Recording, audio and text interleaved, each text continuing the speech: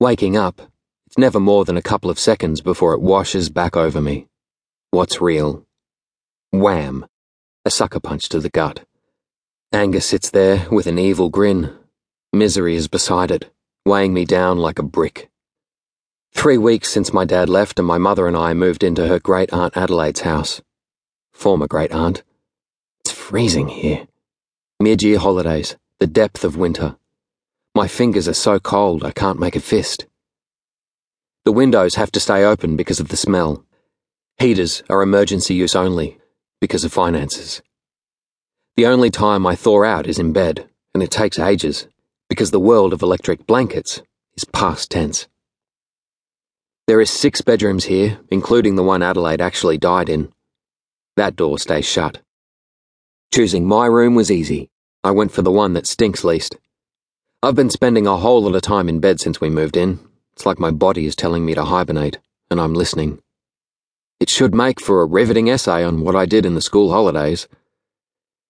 It turns out that we don't even own this house either. What my mother has inherited is a lifetime use of the house. When she dies, it goes to the Historic Homes Trust, not to me. So if she dies anytime soon, I'm on the streets, or back with my father. I guess that'd force us onto speaking terms, at least. Pity she can't sell the house, it'd be worth heaps. I've checked out the window of the local real estate agent. To make the inheritance even more oddball, there's some guy who gets to live out back, in the old stables building. That's in the will too, apparently. We haven't met him yet. He's away. My mother's not exactly thrilled with the arrangement, but it's like she says, at least we've got a roof over our heads, which is more than we would have had. We don't have a cent left. We won't even have a car when the lease runs out at the end of the month. As if we could afford to fill it up with petrol anyway. There was a chance that Adelaide might have left my mother some cash, but no such luck. She left her money to the National Gallery, which I doubt needs it as much as we do. The only thing the lawyer handed over when we went to see him was a black ebony jewellery box. My mother's eyes lit up, but I could see the lawyer felt apologetic, so I knew she wouldn't find what she was rummaging for. "Who got the diamonds?" she asked, finally. "A local shopkeeper." "That'd be right," my mother said.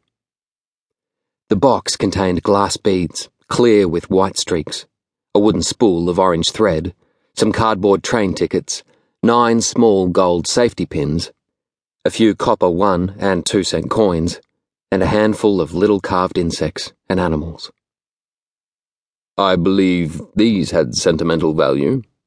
he asked, sympathy leaking from his pinstripes. My mother smiled. "I played with them when I was little. I used to line them up along the windowsill." Good times. Thank God I wasn't a kid back then. The lawyer cleared his throat, fiddled with the cuff, and snuck a look at his watch. No doubt he had other clients out there awaiting disappointment. "Would you be interested in contesting the will?" he asked. "Certainly not. Adelaide had a perfectly sound mind." The lawyer looked quietly pleased. You wouldn't think so, because it would have meant more money for him, but I could tell he thought my mother's response was honourable. So did I. We get to keep the dog too, Howard. Though, strictly speaking, on the inheritance ledger, that's a minus because we have to feed him. Being honourable obviously didn't stop.